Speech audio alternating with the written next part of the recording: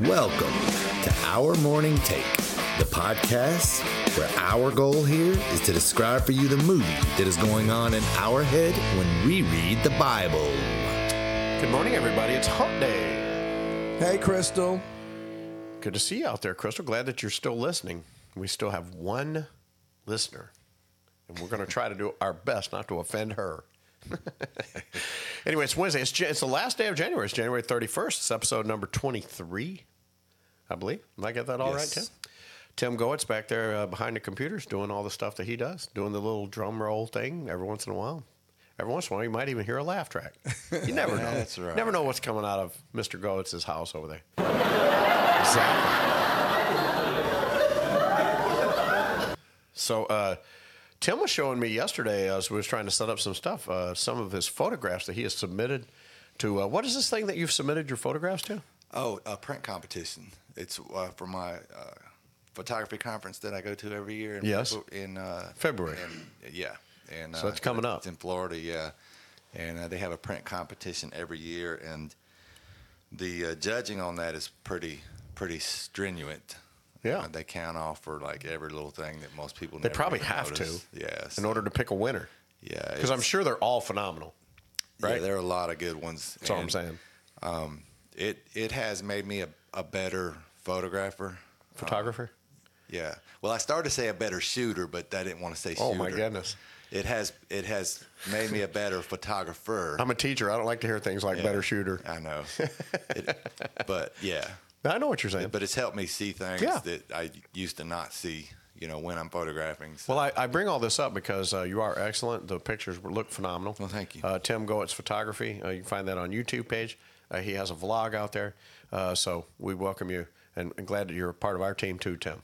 Yes, and if you get a chance, just take a look at some of his work on Facebook and Instagram and all of those other social media outlets because not only is he a phenomenal engineer and preacher and musician, but he's a great photographer as well. Absolutely. If you got a high school senior, man, check him out because those are some pretty top-notch pictures. Okay, and then the other reason I did bring it up too is because we are still without cameras this week. So if you're on Apple Podcasts or even YouTube, and you're like, when in the world are they going to get some cameras? Well, I don't know. I'm just going to say I don't know at this point. But we are working on it. Tim is great, and he's going to be doing some lighting in the room. We're still trying to get the upper room fixed out here. We thought we might have had the upper room, but we don't quite yet. But we're working on it. What the heck?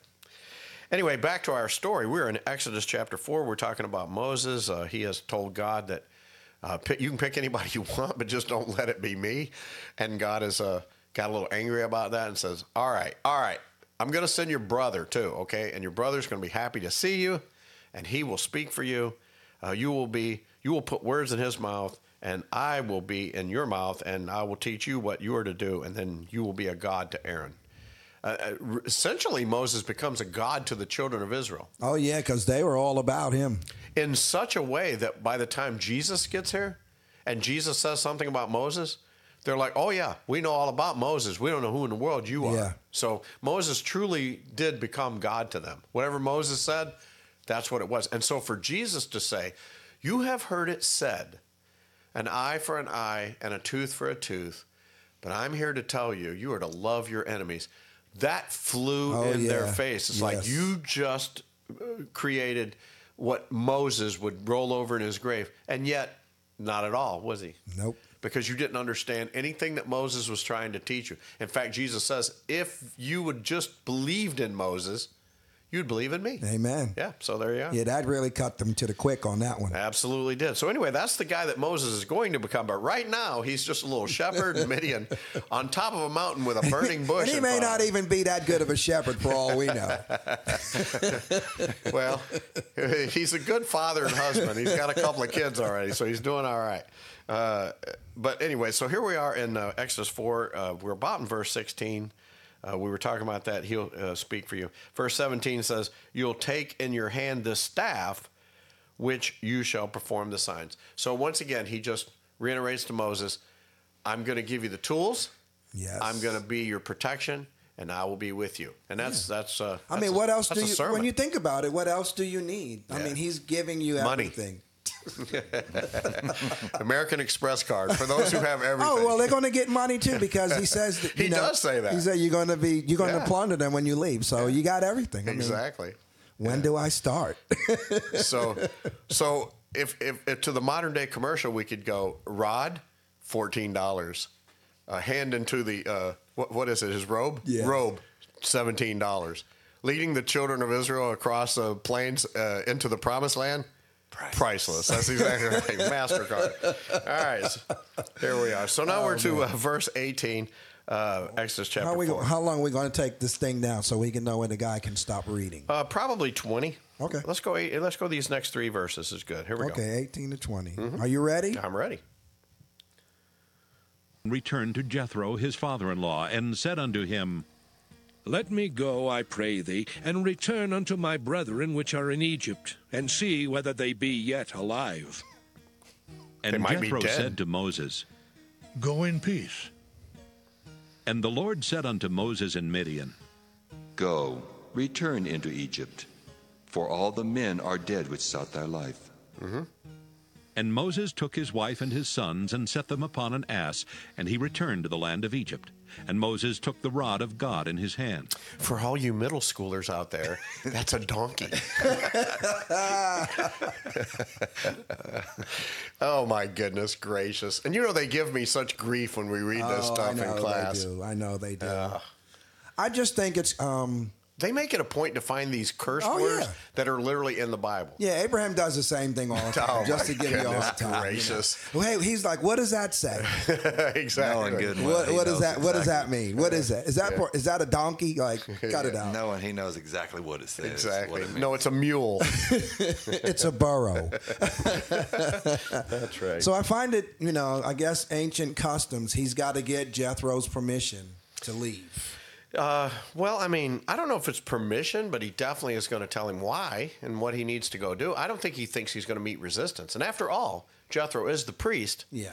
And Jethro may have encouraged him to go up there and see what that burning bush was all about. Moses comes down and basically, he says more than what's written here. I mean, the movie in my head. Oh, of he tells course. him the whole thing. Listen, before you even say anything, I'm going to tell you right now, I'm not the guy. I didn't want to go. I told God, send anybody but me, but he insisted this is what I have to do. So Jethro probably looks at him and go, well, what are you asking me for then? God's already told you, go do your thing. So here's the thing. Let's rewind this thing to 2024. Yeah. Is he going to go to his wife first, or is he going to go to Jethro first to tell him what's going on? Oh, now in 2024, he's going to the wife first. Oh, you better believe it. There's no in-laws even involved. If the wife says no, then he just has to look at God and go, I'm sorry, Lord. You're going to have to find somebody else. First, he walks in because he's late.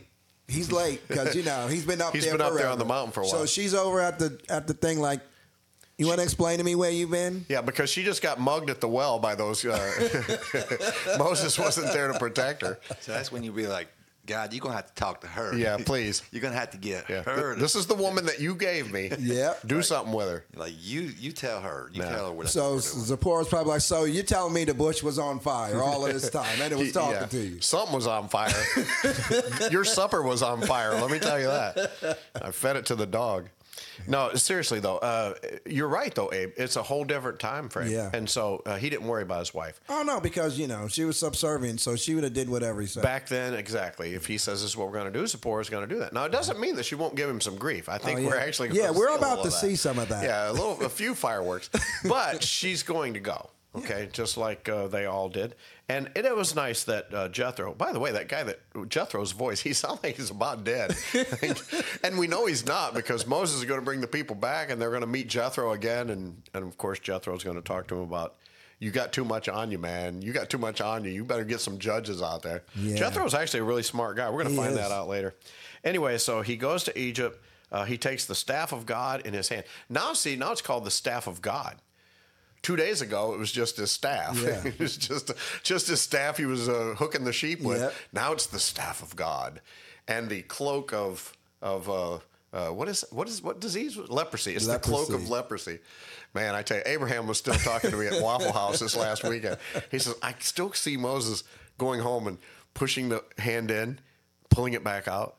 Ooh, leprous. Ooh, better put it back in. Comes back out, whole. are you sure that's going to work when I get down there? So he does it again, maybe 2 or 3 times. One time he pulls it out and it's still leprous, like twice. He's like, whoa, whoa. He holds it in there another 30 seconds. Sorry, Lord, I was just checking. Come back tomorrow. We'll give you some more. Really good story.